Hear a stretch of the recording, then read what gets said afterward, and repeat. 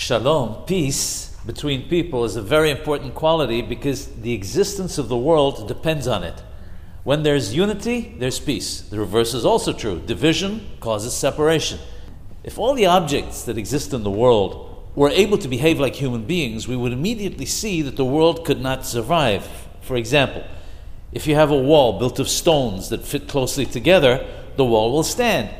If, however, one of the stones would complain that it was unfair, that it was below certain other stones, and was able to leave its position to go to the top of the pile, the whole wall would collapse.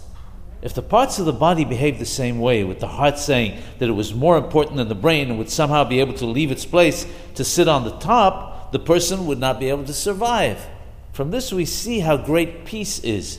If we nullify peace by seeking separation and causing strife, we must understand that we're destroying the foundation of creation.